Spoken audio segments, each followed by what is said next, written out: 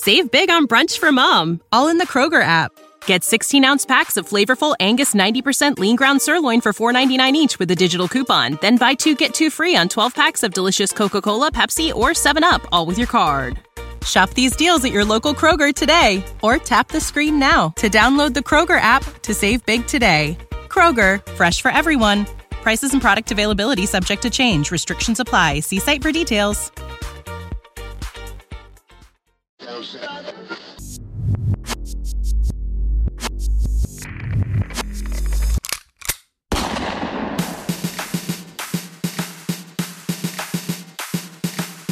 He's a gorilla of destiny, a Bullet Club OG, continuing on the legacy of the most feared name in all of wrestling. From Tonga to Japan to America, you are now entering Tama's Island with your host, the babyface heel, Tama Tonga. Alrighty, folks.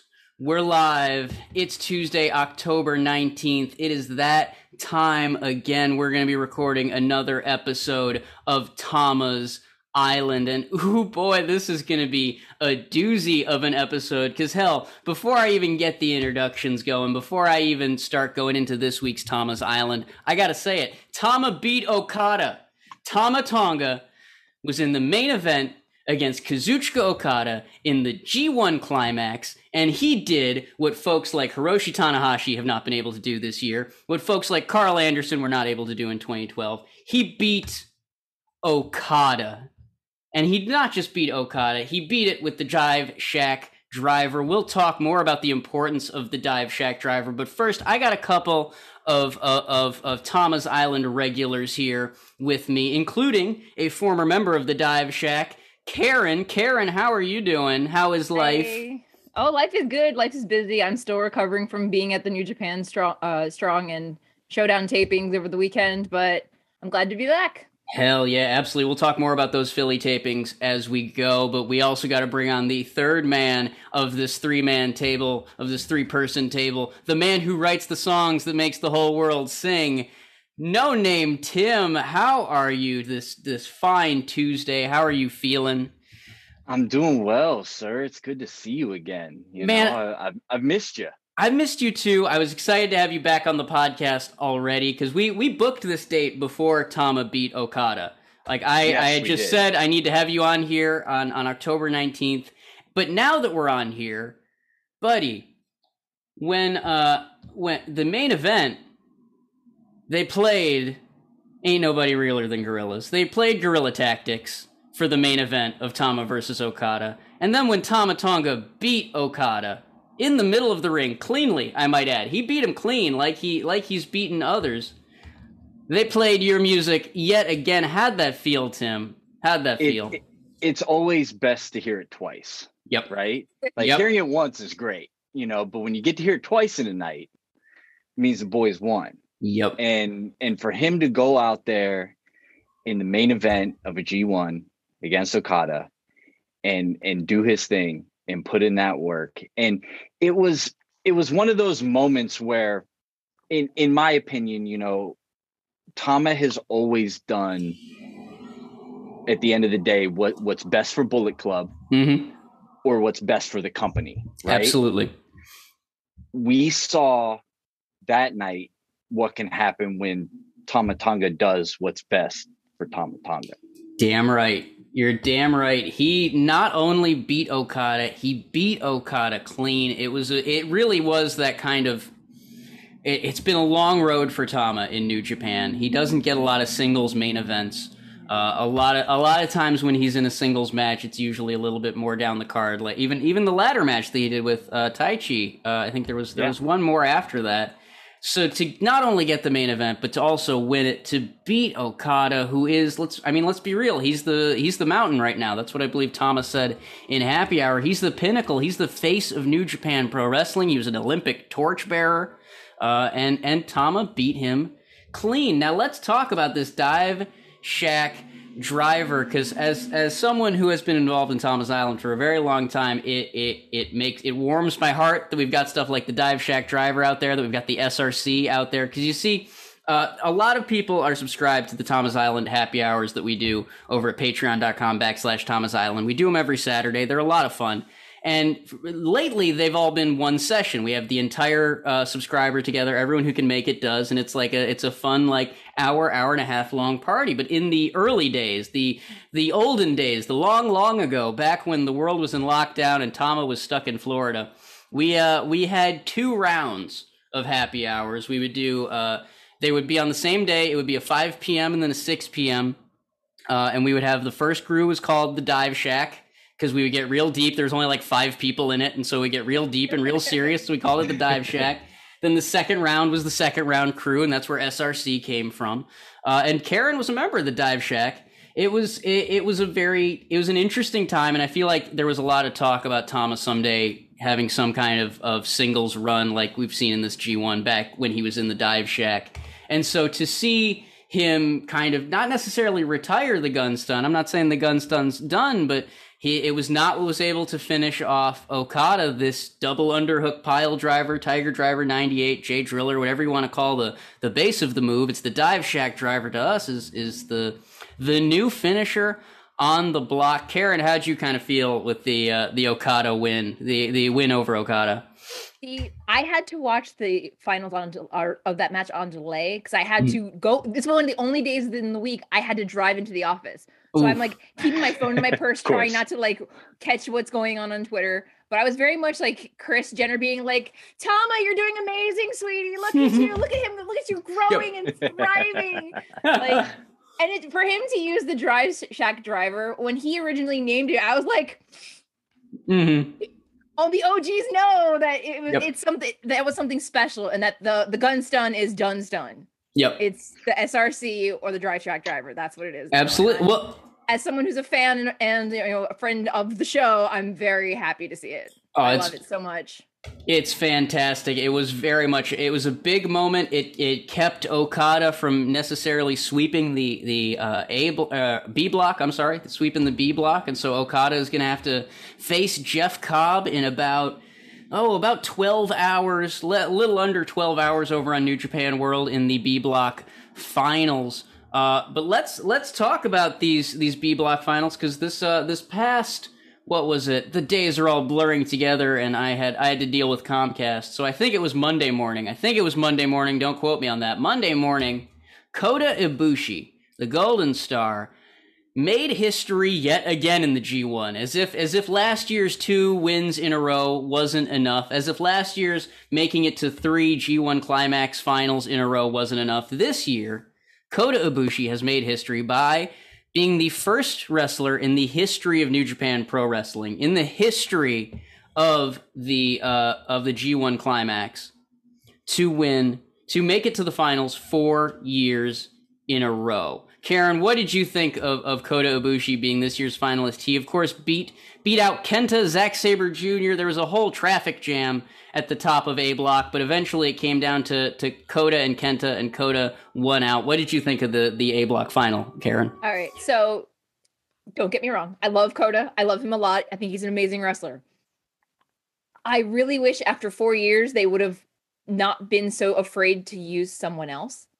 I feel like Kota Ibushi going to the finals is a safe bet because they can guarantee a great match. But, he still is recovering. While, he's recovering from respiration pneumonia. We've talked about this before. Yeah, he's fine and cleared to work. But typically, most medical journals I've seen have said it takes up to 6 months to be fully ready and, recovered. Mm-hmm. So it's a safe bet. I really wanted to see Kenta go because, he's my heart and soul. He was one of my very first wrestling favorites. So it was I was excited. I was like, no, I get it. But, what the heart wants and what the head wants, and and company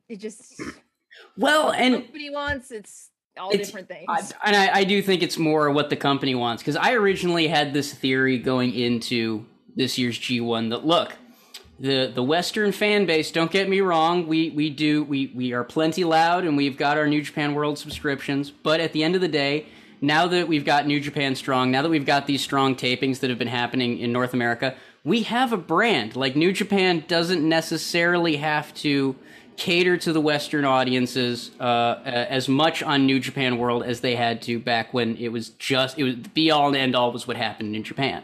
We have our promotion. They are able to lean on some hometown favorites. Your Ibushis, your Okadas, your Naitos. Unfortunately, he was injured, and so he wasn't able to be a part of A-Block like I think a lot of people, including in New Japan, wanted him to be. And so I was originally like, it's going to be about the hometown favorites. It's going to be about the Japanese wrestlers. But we were talking to Tama Tonga this past Saturday in the happy hour, and he brought up a very good point that for people like Chase Owens, for people like Tama, for Tonga Loa, for Jeff Cobb, a lot of them have been turned babyface by the fact that they straight up made the sacrifice to come out to Japan in the middle of a pandemic, deal with the quarantine, deal with the state of emergency that while it was just lifted, was still very much in effect when they all came over there. And so it's gotten to the point where people are crying when guys like Chase Owens or Tama Tonga get a big win. And so that kind of deflates my entire theory that this is for the hometown favorites, because apparently the hometown crowd is loving what all of the foreigners have done by sacrificing their time and their energy by coming out there. But it's looking like it's going to be Ibushi, and Ibushi is either going to be facing Jeff Cobb or he's going to be facing Kazuchika Okada. Tim, what do you kind of think of this Kota Ibushi situation with him being 4 years in a row? Clearly New Japan's behind this guy 100%. They are. And I love history making stuff like that, especially when you got a guy whose work rate and whose career has kind of justified it. Mm-hmm. But at the same time, I 100% agree with everything that Karen said. I thought, man, the way it's shaping up, I think they might pull the trigger on Kenta. I kind of hope they do, but they made the safe play.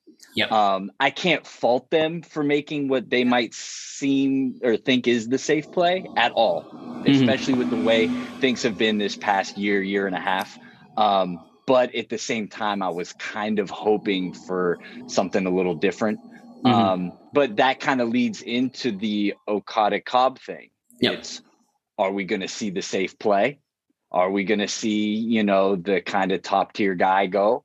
Or are they going to pull that trigger on Cobb, who has made a ton of history thus far in the G1? You're not wrong. First guy to go 8-0 in the history of the G1. And he really has been, him and Okan both, just an absolute tear that I think has changed a lot of people's minds about them. Because don't get me wrong, I was always a big Jeff Cobb guy. But what I saw out of him in this year's G1 completely changed the way I look at him. Like, he's just an insane athlete, and he is a monster. He's finally figured out how to wrestle like a big, mean monster without sacrificing all of the flashy stuff that made him so interesting to begin with. And it's just, I worry that he has gotten all of his stuff together at the wrong time. You know what I mean? Like this, this wasn't going to be his year anyway. He's already made enough history. I think it makes a lot more sense for Okada and Cobb to both end up 8-1 than it does for Okada to go 7-2.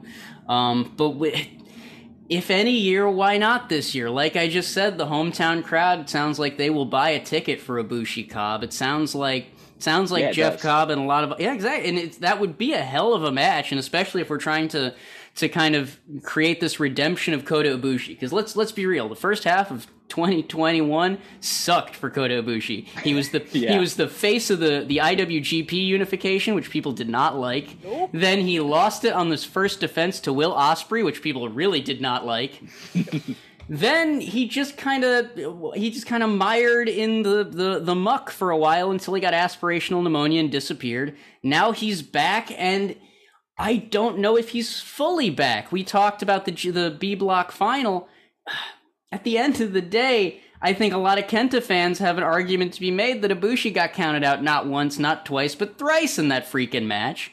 I mean, there were points where Red Shoes was basically going like 19 and a half. 19 and 2/3. 19 and come on, buddy. I know. He was daring him to count him out. And so I don't know if this is the Ibushi of old. And I get it. When Ibushi kind of came into the company in 2019 as finally saying, I'm full-time, I'm with New Japan, I'm ready to go. It makes sense for him to be on this 4-year tear, but I would have interrupted the 4-year tear to let him maybe recover a little bit more. I'm not saying he hasn't recovered, I'm just saying that there has been something missing. Save big on brunch for mom, all in the Kroger app. Get 16-ounce packs of flavorful Angus 90% lean ground sirloin for $4.99 each with a digital coupon. Then buy 2, get 2 free on 12 packs of delicious Coca-Cola, Pepsi, or 7-Up, all with your card. Shop these deals at your local Kroger today, or tap the screen now to download the Kroger app to save big today. Kroger, fresh for everyone. Prices and product availability subject to change. Restrictions apply. See site for details. In this Ibushi, I hope he proves me wrong at the Budokan in the final. But I got to open up this question because we've kind of talked around it, but we haven't actually said it. Karen, Okada or Cobb? It goes back to what my head wants and what my heart wants. Mm-hmm. My heart saying Jeff Cobb's put in the work. Yep. Knowing that when he won Battle of Los Angeles, I think several years ago, that's the Jeff Cobb I've yearned to see in New Japan forever. Mm-hmm. But it goes back to, I don't think they're like, I could be wrong.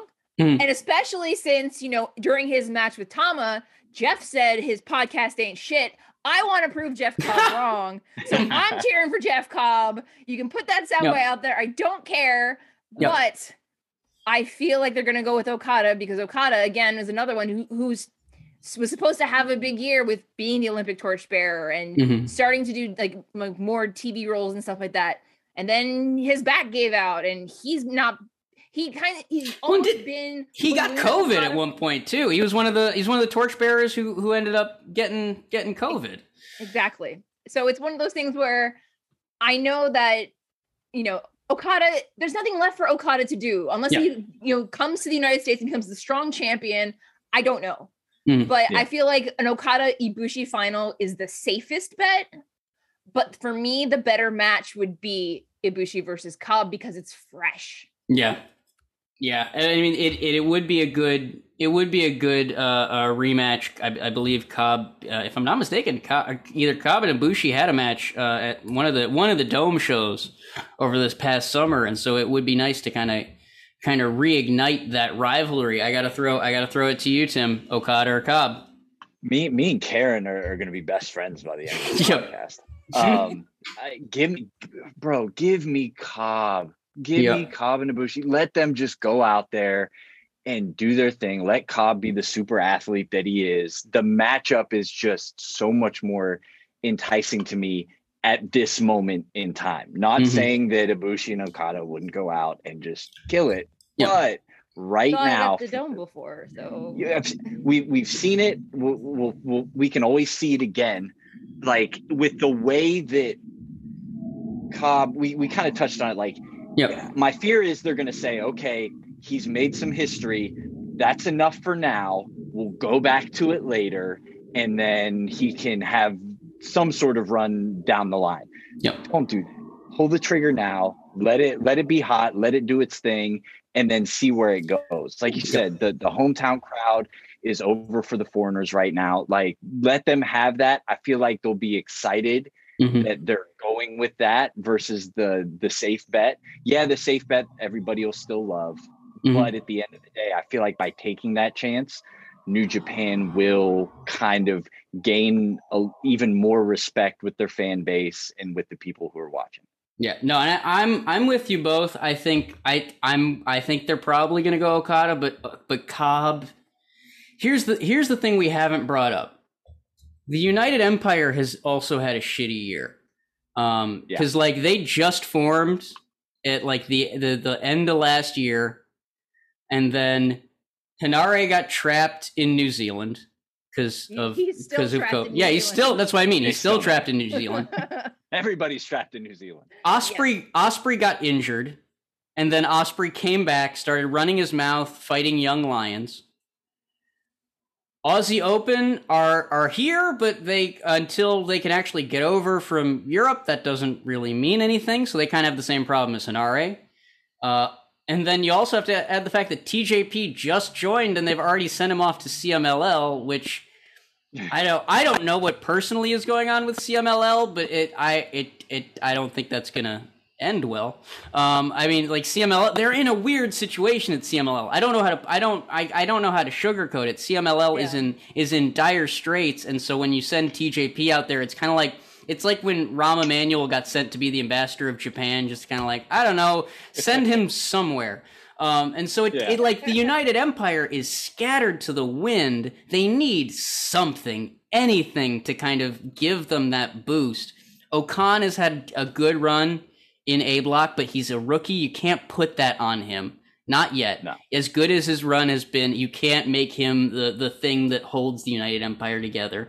I think G1 Climax finalist, or you know what? I'm just gonna freaking say this. G1 Climax winner, Jeff Cobb. We'd love to see it. Would do a ton to legitimize the United Empire, would do a ton to kind of remind people that these are this is a faction to be taken seriously.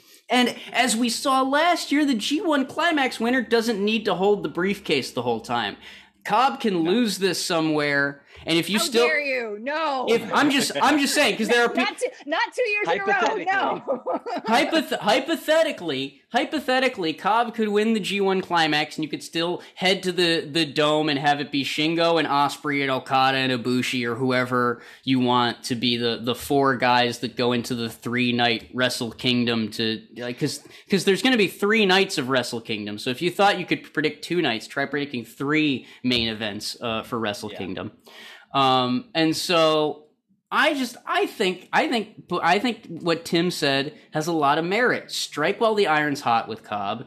He's an Olympian, for Christ's sake. It's not like this is going to be, putting it on some indie wrestler and hoping that they can, run it. Like, don't get me wrong, plenty of indie wrestlers have been able to carry the banner, but an Olympian knows how to conduct themselves. They know how to carry themselves like a G1 Climax winner. Hell, they know how to carry themselves like a champion. We know that Takagi and Cobb can have a hell of a match. We know Ospreay and Cobb can have a hell of a match. We know Cobb and Ibushi can have a hell of a match. And hell, the B Block this year has proven that Cobb can pretty much have a damn good match with everyone from Chase Owens all the way up to Hiroshi Tanahashi. So what has this guy done to what is left for this guy to do other than maybe win the G1 Climax and maybe the IWGP belt, or hell, just make it to the freaking finals? I don't know. I've said my piece. I've said my 2 cents on Cobb, Okada, Ibushi, and all of that.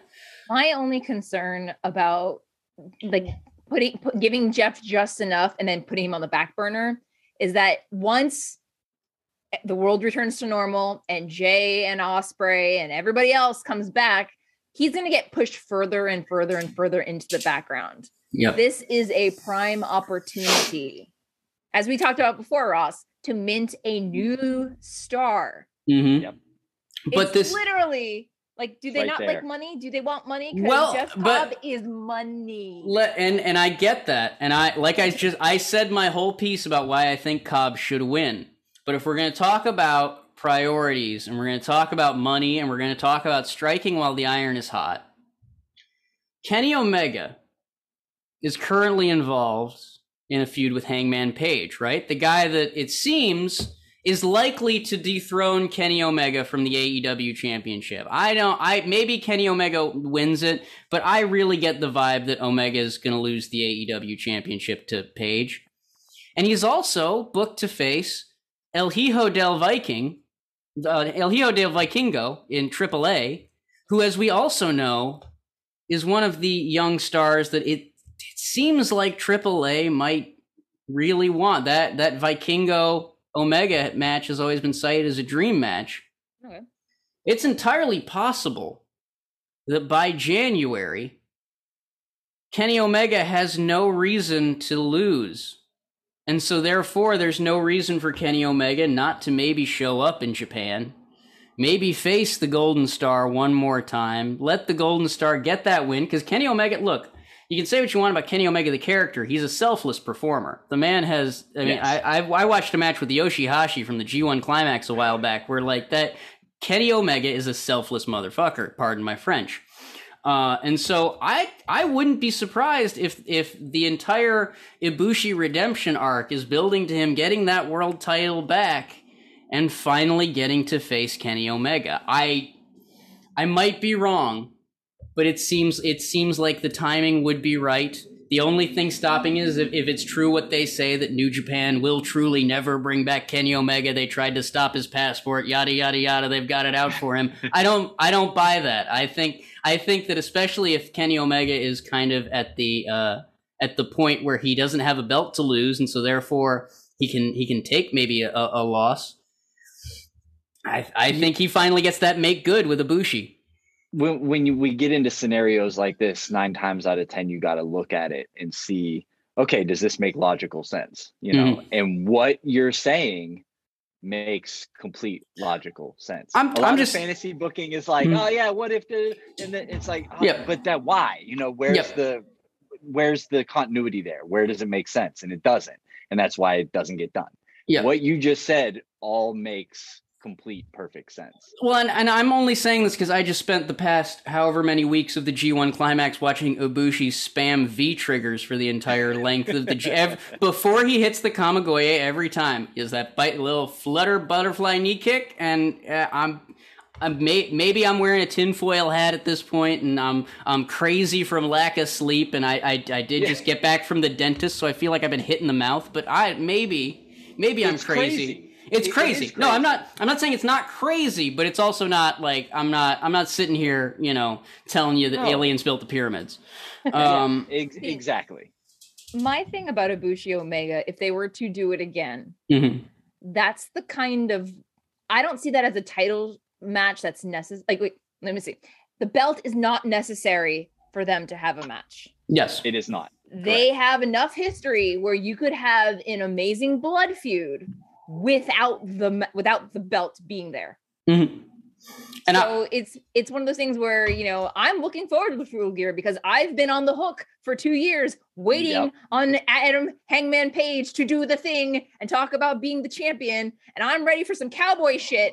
I'm from the South and we like our cowboys. But it's one of those things where it's just like Ibushi Omega, maybe it'll happen one day. But I don't think a belt is necessary for it. And I really don't. I'm not saying that a belt is necessarily necessary for it, but I'm saying that if Ibushi is at the point where because if he gets that world title back, that first defense is going to be seriously important because he didn't defend it last time. He lost to Ospreay on that first loss.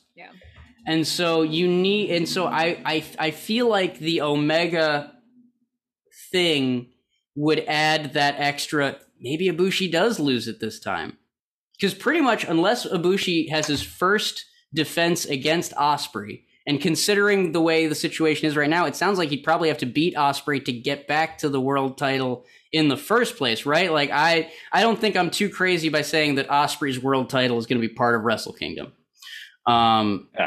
It's his golden ticket. Exactly. The chocolate factory. Exactly. And so if he's already beaten Ospreay and you need that victory, you need that defense that puts it in question of, I don't know, maybe Ibushi will lose this. Omega's the guy.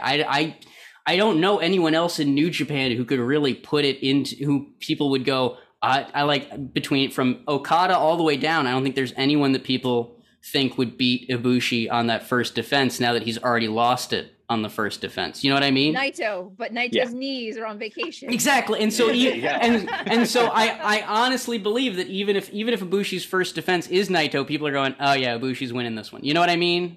You gotta play to people's imaginations. That's what Obari said. He's in the imagination business. He's in the dream business. And I think that Omega defense would do it. I don't want to spend too much time on this because at the end of the day, it is just fantasy booking. It is just sitting here, you know, wondering what if. We haven't even gotten to the point where Ibushi is the G1 Climax winner, let alone the world champion. We don't even know who he's facing in the finals. It might be Cobb, it might be Okada, or hell, Obari might come on TV like in a few hours and be like, actually, you know what? Ibushi did get counted out. Kenta's in the finals now, and we've got a 4-way. I don't know. Anything could happen between now and the 21st. So I don't want to spend too much time focusing on January. Let's talk about some other stuff that actually has happened. And I am, of course, talking about the Friday Night Scuffle.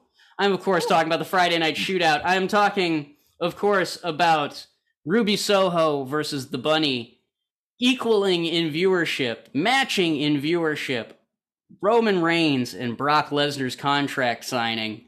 A big win for the AEW women's division and AEW in general. I'm going to throw at Tim first. What have you kind of thought of not just the way that WWE and AEW kind of went to head on Friday, but all of the fun, I say fun in quotation marks, fallout that has happened online since.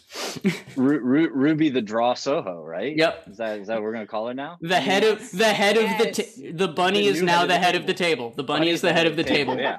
And Ruby's the draw. So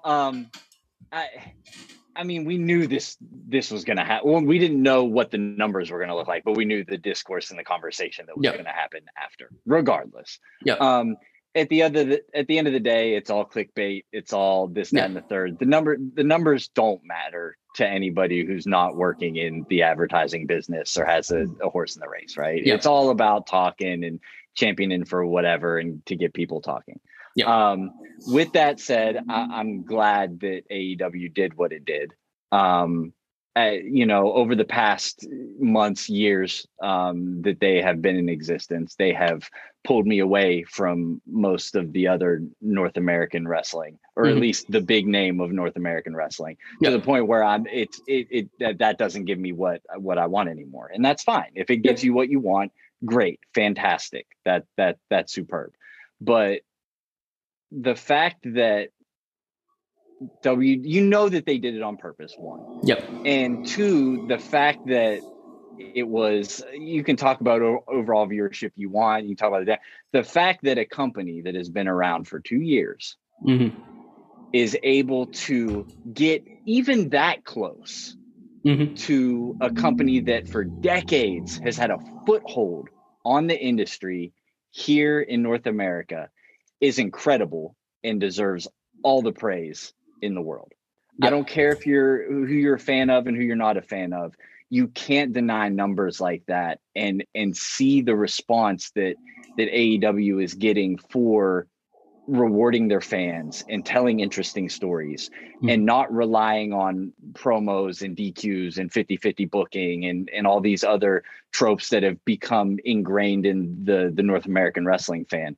They're out here paying it off and doing it through creative storytelling in the ring in matches. And you're seeing that because the fans are tuning in consistently.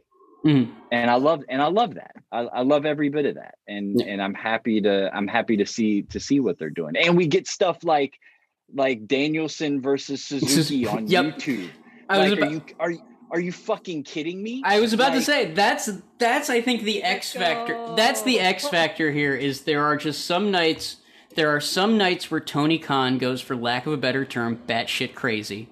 And he decides, all right, we're going to do a show where in the middle of the show, Bryan Danielson's going to fight Suzuki live on YouTube. And in the main event of the show, Junior Dos Santos is going to make his pro wrestling debut. Jorge Masvidal is going to knock out Chris Jericho. Like it's like the old Hustle promotion or something in Japan. Like it's just they're throwing everything at the wall. I love them doubling down with the buy-in before Rampage because like imagine if WWE did a kickoff show for main event. That's essentially what doing the buy-in for Rampage is. And so I love the balls of it. I love the fact that by them doing that made me also excited for what SmackDown was going to do to counter it. And so I was sitting there kind of I didn't watch them both in real time, but I ended up watching both of them by the end of the weekend, which is not something I can say every weekend. And so like it was a damn entertaining night. Karen, how did you kind of feel about this madness that we have been subjected to on Fridays? I have complicated feelings because for the longest time, at first I was all on board with AEW, and then after a while, midway through the first year, I tapered off. But in the last 6 months, I've begrudgingly made my way back. because they gave a home to so many people that I loved in WWE. But Exactly. anyway, Yep.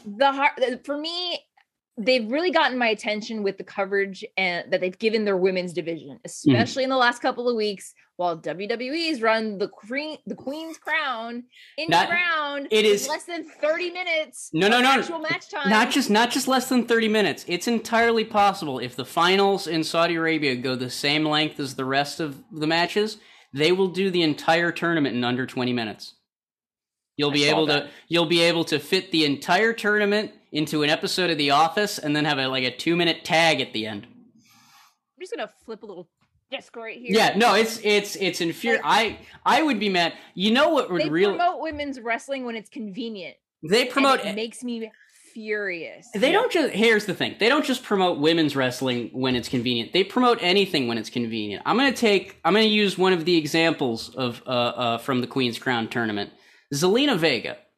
Now, if you are familiar with the history of Zelina Vega, you know her father died in these as a firefighter in the September 11th attacks because he was a first responder, and so she was very excited to wrestle at the Madison Square Garden show that was going to mark 20 years since WWE did the first SmackDown after 9/11, because this year is the 20th anniversary of 9/11, and she got cut for time. So they didn't even think and don't get me wrong, I know this sounds so soulless, but they have someone whose father died in 9/11 who is excited to wrestle that night, was tweeting about how excited she was, and they couldn't even put her on TV.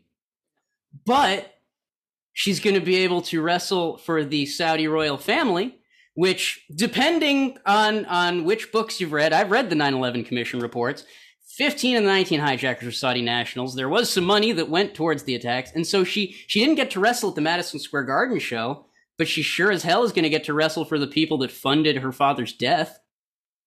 Or when they did their Pride Month celebration and had, Jake Atlas and Mercedes Martinez, and then released them like a month later. Like, Thanks for showing up and showing out. Bye. Like, I have friends who work in that company, and I'm glad they're taken care of, and I'm glad their families are taken care of.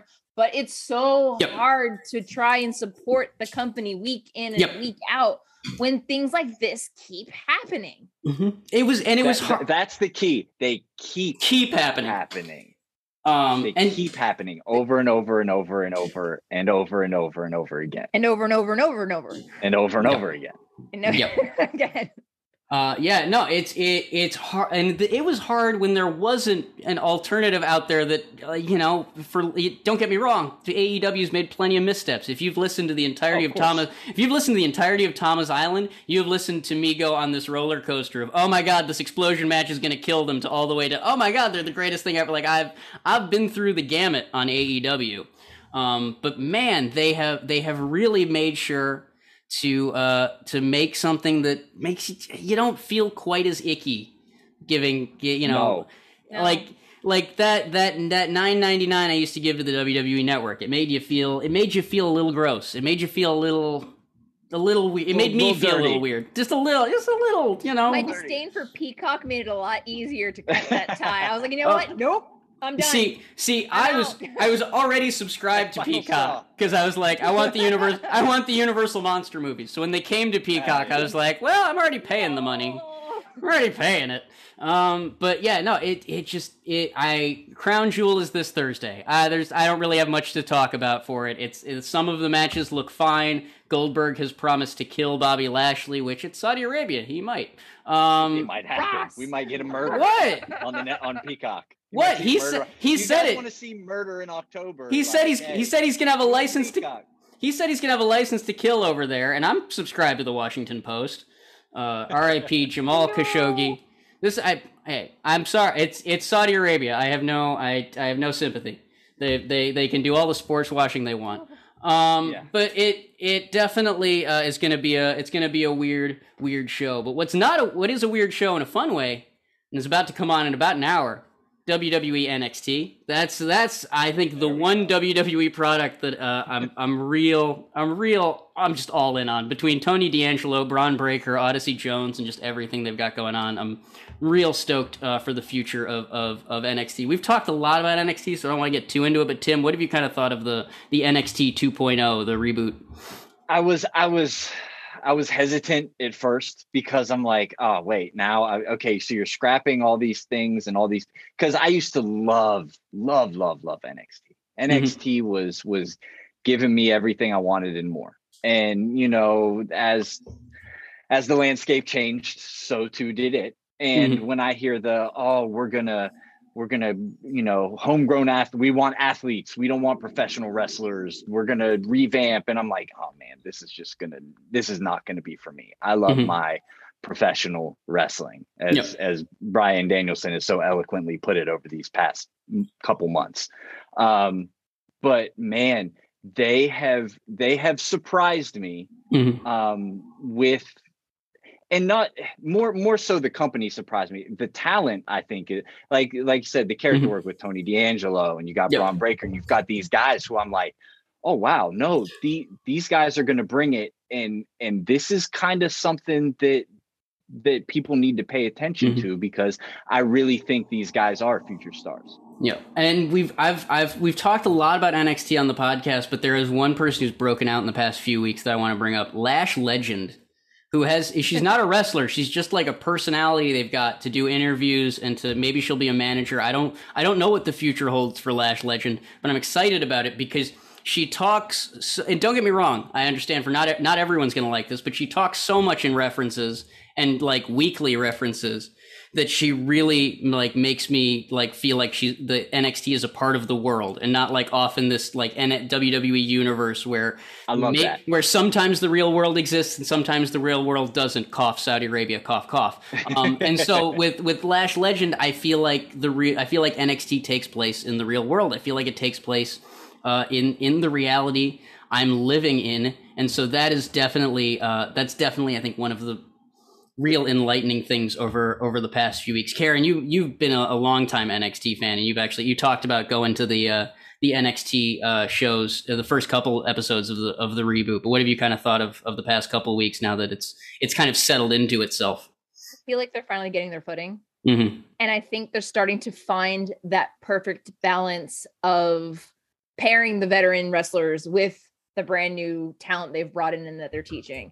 And for Lash Legend, I love the fact that she loves Ike Manjiro because Ike Manjiro is my homeboy. Yep. And apparently with his style strong. And apparently I can't get enough of him. I love him. And he's beloved. NXT loves him. He's all over the show. He's all over the show right now. So much. Absolutely. Shout out to Jiro. Shout out to Lash Legend. But not only is NXT finding its footing, New Japan Strong has truly not only found its footing, it's starting to get off to the races a little bit now that they had the tapings in Garland, Texas that have now been actually turned into New Japan Strong episodes. And so we've been watching New Japan Strong with fans. But this past weekend, they did a raucous series of tapings in the 2300 Arena, also known as the Alhambra Arena, also known as the ECW Arena in Philadelphia. Karen, you were there for it. Just give us the introduction. Talk us through how this weekend of New Japan Strong, or it was New Japan Showdown. This is the Showdown tapings of New Japan Strong. How'd they go? It's always a good time when I get to go to New Japan show live, and New Japan Strong, especially after going to LA for the Fighting Spirit Unleashed tapings, has really, really grown on me because there's nothing like seeing it live. There isn't. There just simply isn't. Yep. And I was lucky. I ran into a whole bunch of the Islanders. Yep. They were showing up and showing out in Philly. It was great to see everybody. And I apologize if I was a bit of an airhead while I was there because I'd only been up since 3:00 in the morning to fly out from Orlando and then going full throttle the whole day through Philly. Oof. So I was like, I'm at the show like, I'm awake. I love wrestling. I'm awake. I love wrestling. But it was one of those things where I actually sat in the very last row in the back for a change. And it was nice because I didn't have to be like all turned up to like 11 being like, oh, I love wrestling. I was just like, I love the wrestling. This is great. I'm having a good time. That's why I like kind of hanging. I've always been kind of a wallflower at shows just because like when you're in the front row, there is so much responsibility to like get people excited to get like, because you're feeding the wrestlers, you know. Yeah. Well, You sorry. is everything good? Yep, everything's fine. Sorry. Okay, no worries, no worries. Just I saw your eyes darting. I was like, oh no, I've frozen. I've had so much. Yeah. I went to reply to the chat, but then I realized I'm subscribed on Patreon, but not on Twitch, so I can't reply to anyone. So, oh no! Thanks everyone who's saying good things in the chat. I appreciate you. I love you. And that reminds me, I meant to have like the chat open and everything, and I totally don't. And I'm like, oh shit, no. So hi chat, I love every single one of you that ever have talked to me. You guys are the fucking best. Hell yeah! Don't let anybody tell you any different. Let's go. Let's Absolutely go. I'm so glad we got this moment to tell the chat we love them. We don't get to tell the chat we love them enough. We use them so much for fodder, and we never give anything back. Thank you all to everyone who has been subscribing and in the chat, hanging out every week over at twitch.tv/Tama's Island. But let's get back to these New Japan Strong tapings, because Karen, it seems like it was a pretty wild weekend of shows. You had stuff like Will Ospreay versus Alex Zane, Minoru Suzuki versus Chris Dickinson. I mean, this was a wild and raucous set of tapings. I keep saying raucous. That's my word of the day. I feel like raucous might be the best word to describe it, though, because when you describe a lineup like that, like lucky her, like to be there to see these. Like I'm insanely jealous. The challenge was that because there was like a 9-match card, because it was basically they're going to end up breaking it down to one show, Gotcha. And 3 sets of matches per show. So it's like basically 6 episodes. Yeah. So it was a lot to take in. It's a lot to take in. It reminds me of the old Ring of Honor tapings where you're just sort of like, I'm still here. Y'all, it's my 3rd Christopher Daniels match. I'm ready. We're taping 12 weeks. Let's go. That's how it was when they used to do NXT tapings. They'd do like 3 days, and it was like they're going on tour for like 3 months. So everyone's just like, we're here for 5 hours. Yeah. We're still here for 5 hours. Speaking of, I know we talked about Saudi Arabia a little bit. They are still trying to do that thing where they fly from Saudi Arabia all the way back for SmackDown. So shout out to all the NXT talent that's going to get to make their SmackDown debut this week. Yay! Hey, last time worked out great. See it. Worked out fantastic. It worked out fantastic. No, it was a great show. I've never in my life wished that someone got held up at the airport, but I mean, hey, let's make some. Weather's a real thing. It causes delays. No one controls the weather. I hope it's for weather. That's all I'm saying. Is I hope it's for weather and not and not another event that will be talked about in therapy sessions for years to come. Enough about this. The plane ride from hell 2. Let's talk about New Japan Showdown, because there were a lot of big story stuff that came out of the shows that we're not going to talk about because they will end up on New Japan Strong eventually. Watch New Japan Strong 8/7 Central on New Japan World. I do results every week for WrestleZone. It's really becoming a great show. But one thing we can talk about, because it's all over New Japan social media. Former Buddy Murphy, now Buddy Matthews, is going to be making his debut on November 13th at Battle in the Valley in San Jose, which, it should be noted, is the same night as Full Gear. So that means that Buddy Matthews, for right now, is New Japan. We don't know. Maybe someday he'll be All Elite, but right now that boy is wearing the lion mark proud. Karen, what was the reaction like when Buddy Matthews, his video showed up on the screen? So we talked about this a little bit before we got started, was that I'm a longtime Buddy fan. Mm-hmm. When I started in NXT in 2014, I've wanted nothing but the best for this man. So when he got let go and everyone was waiting to see what's happening, we were like, oh gosh, could this be it? Could this be it? Could this be it? The problem with that promo is it's in the rain. Yep. There's umbrellas. Everyone's like, oh no. I was about to say, because when could it be? Let me just say, I'll give you black and white. It was also filmed in black and white. So I'm like, we're not doing this, are we, guys? Yep. No, and I had the same experience, because when it popped up on social media, it was just one of the New Japan Global things, like, hey, look who's coming to New Japan. And I saw the umbrella, I saw the rain, and I went, oh God, they tried it once, they're going to try it again. Marty Scurll might be coming back, but luckily it's not Marty Scurll. He is relegated to, I don't know, wherever. He's I saw him on some Puerto Rico taping, I think. I don't know. Something like that. He's around somewhere. The sound that came out of me when he pulled the umbrella back, and it was him soaking wet. So why'd you have the umbrella, buddy? Sorry, it didn't do anything for you. I was over the moon. So I was trying to I don't usually do spoilers at shows, but Yep. I was like, the world needs to know this because this man deserves the world. Yes. As much as I would love to see him be all elite and weave a little story with Malachi Black about being Matthew in the prison. Call back to that. Yep. I'm like, no, I want to see it not in the Super Juniors. I want that man in the G1 next year. I want him fighting Okada. I was like, it's happening. And I was gonna say I have based on what I saw in that promo, based on what I've seen from his workout photos over the course of his non-compete clause. Yeah, that's not a junior heavyweight. And shout out to WWE, but he was barely a junior heavyweight when he was a cruiserweight, and now I let that boy be a big beefy heavyweight. I'd like to thank Buddy Matthews for his gym service and his fan service, because you know what? It's good stuff. I want him to fight Shingo. I want him to fight all the big guys, but I also want to see him tangle with Ishimori and Sho, because you know how I am about Sho. Absolutely. I want to see him fight everyone. He's got to tangle with Sho. I don't want to harp on it too much. I do want to go back to the umbrella, because I do kind of hope that Matthews just steals the umbrella outright. Like, there has been a big trend. I'm gonna out myself as a truly uncool person. I watch Family Guy every week. I have every year. And there has been a streak in recent Family Guy episodes to just straight up steal stuff from Bill Cosby. Because screw it, the man was in jail. He's been convicted of numerous sex crimes. It's not like he's using the jokes. So why don't we take all of the funny Bill Cosby jokes? That's our joke now. I kind of hope that people start doing that with canceled wrestlers. That we start, seeing the umbrella show up. We'll have... there aren't really many other calling cards for canceled wrestlers, so it really just ends at the umbrella. But yeah, make it your own thing. Steal it. It's perfect. They leave the whoop whoop out. I don't need any more whoop whooping. No more whoop whooping. Please. Well, and I that was the kind of thing that the Juggalos were going to put a stop to eventually, because that's their thing. And don't get me wrong, maybe Marty was down with the clown, but you can't assume exactly. But you can't assume everyone is, and so no more whoop whooping. But yeah, no, I think Matthew should take the umbrella and just make it his own things. It's a fun gimmick. I'm extremely excited to see him elsewhere, wherever it was going to be, wherever he's one of those guys who, whenever his non-compete was up, I was just waiting. Like, I want to see this guy wrestle with the shackles off and let him go do his thing. Circling back to Danielson and Suzuki from Friday.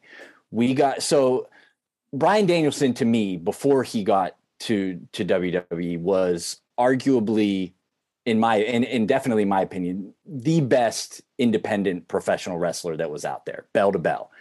You can now argue he's maybe one of the best bell to bell of all time, period. Yep. So we saw a young Bryan Danielson go to WWE, kind of get confined a little bit, have to work within their system, but still was able to get his stuff in and put together the incredible body of work he did, right? Mm-hmm.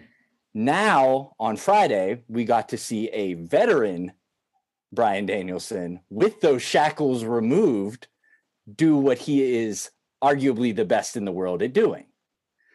Guys like Buddy Murphy, we're going to get to see do what they are so good at with these shackles off and be able to tell these compelling in-ring stories that we haven't been able to see him do. And I think it's just good. I think Buddy's ceiling is there is no ceiling. I feel like he can go all the way up. Absolutely. If there's a possibility before he signs anywhere, PWG, put him in Bola. Yes. Well, and let him fight Bandito and everybody else in Bola, please. Here's the thing, though. Malachi Black is half of the PWG tag champions right now. Like, signing a contract with All Elite is not going to stop Buddy Murphy from showing up in PWG. Or Buddy Matthews, I'm sorry. Which is so refreshing. But it's like these guys are going to get to go do what they want to do and what they love to do. And you love to see it. Wrestling to the people. We're the real winners in all of this. Oh, hands down. Well, and here's the other thing, is that this wellspring of joy that has kind of come out of this current wrestling landscape, you're seeing it bring a lot of guys out of the woodwork, like the Batiri show up on AEW Dark. Various guys from the independent scene who may not have gotten their due and proper in their day are starting to show up. But what ends up happening is when other people start to become free and are able to wrestle, you see other people go, oh, well, I never got to wrestle them. I'm going to show up and I'm going to wrestle them. Because Buddy Matthews showed up in Georgia recently, I believe over this weekend. He showed up in Georgia, wrestled a match, And who shows up to challenge him afterwards but ACH, who has been just kind of nowhere for the past few months. He just kind of disappeared for a while. Yep. But then when Buddy Matthews said he's back, ACH popped up and said, "Oh, I'm going to wrestle that dude. I'm ready to go for that." And so just by coming back and bringing back ACH, he's already having one of the best runs of the independent. That's a mitzvah and kismet, whatever the hell you want to call it. Bringing back ACH is big. Guys like Crowbar showing back up in AEW Dark, it really is getting exciting again, because even the people who have been really burned by WWE, guys like ACH, guys like, Chris Hero will show up any day now. He's already producing for a couple of companies. He's backstage helping out with some stuff. And so it's really making it, if it's as good as it is that it's making it fun for the fans, it's making it fun for the wrestlers. And that's when the real magic happens.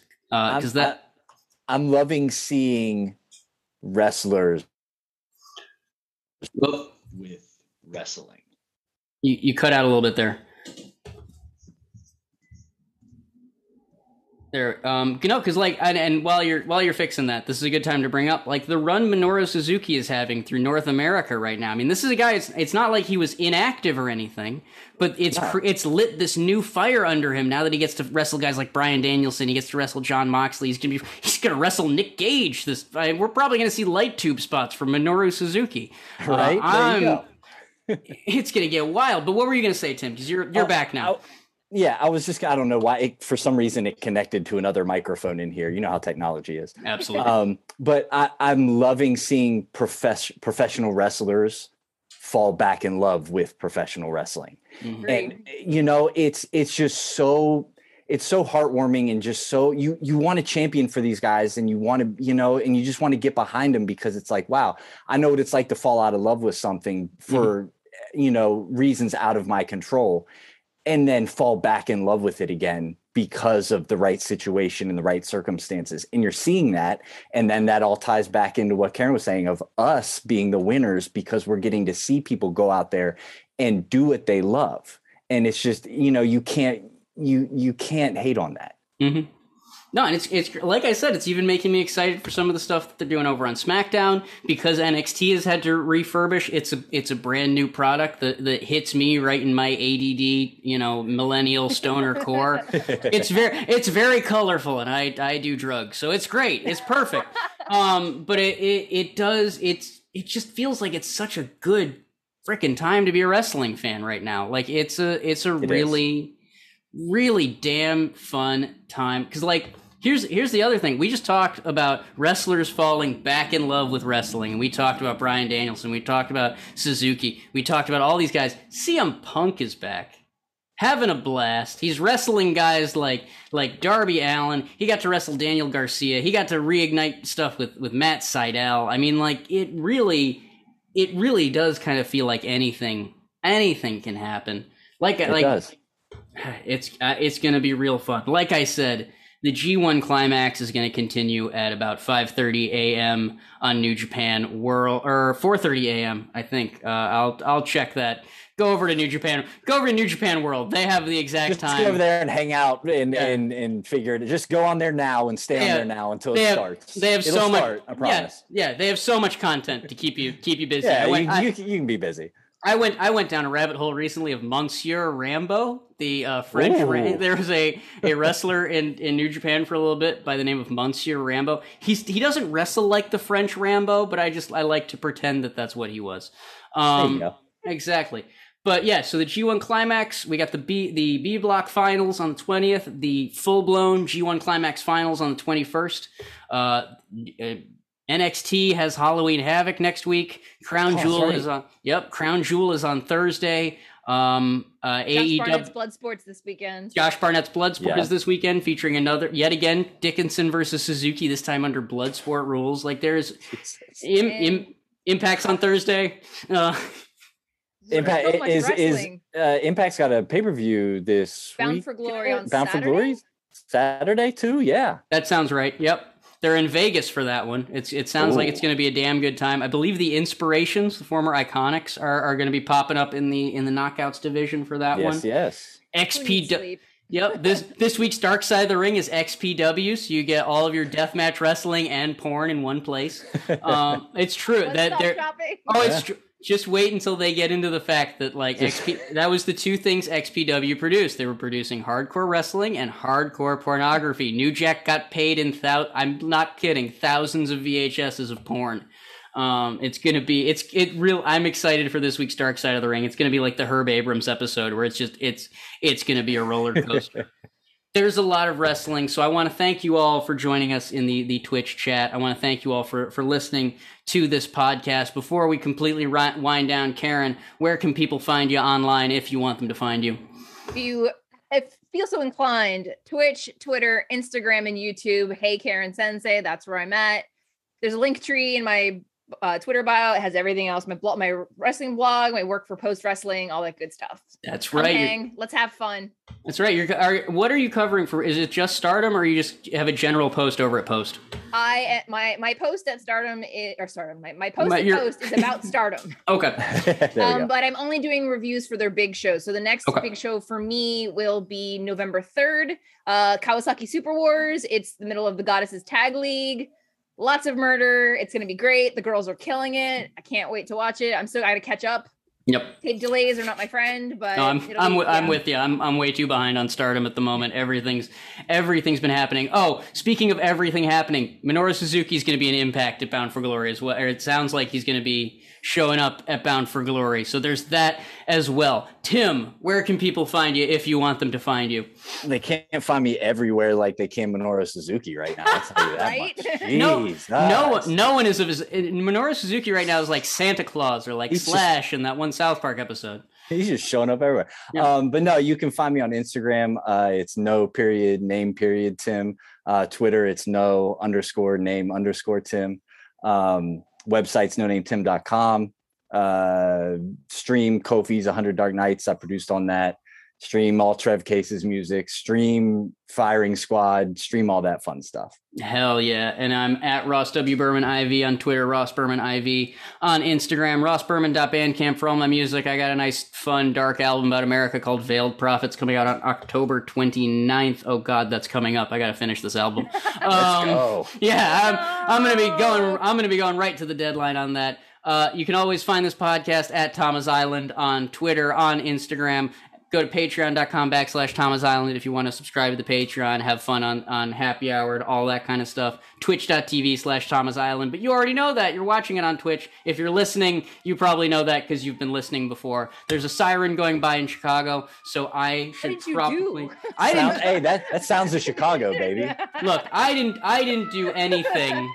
I didn't do anything. That was not... It was not the cops. It was an ambulance. That was it, yeah. So laws were not broken. A person's life is hopefully being saved. Let's all have a good weekend. Please enjoy whatever you want to enjoy. And we'll see you next week. Thank you all. Take care. Thank you for listening to this week's Tama's Island. Find more great Tama's Island content like the Shotgun series, weekly happy hour Zoom calls with Tama, video versions of the podcast, and much more at patreon.com/Tama's Island and visit at Tama's Island on Instagram and Twitter.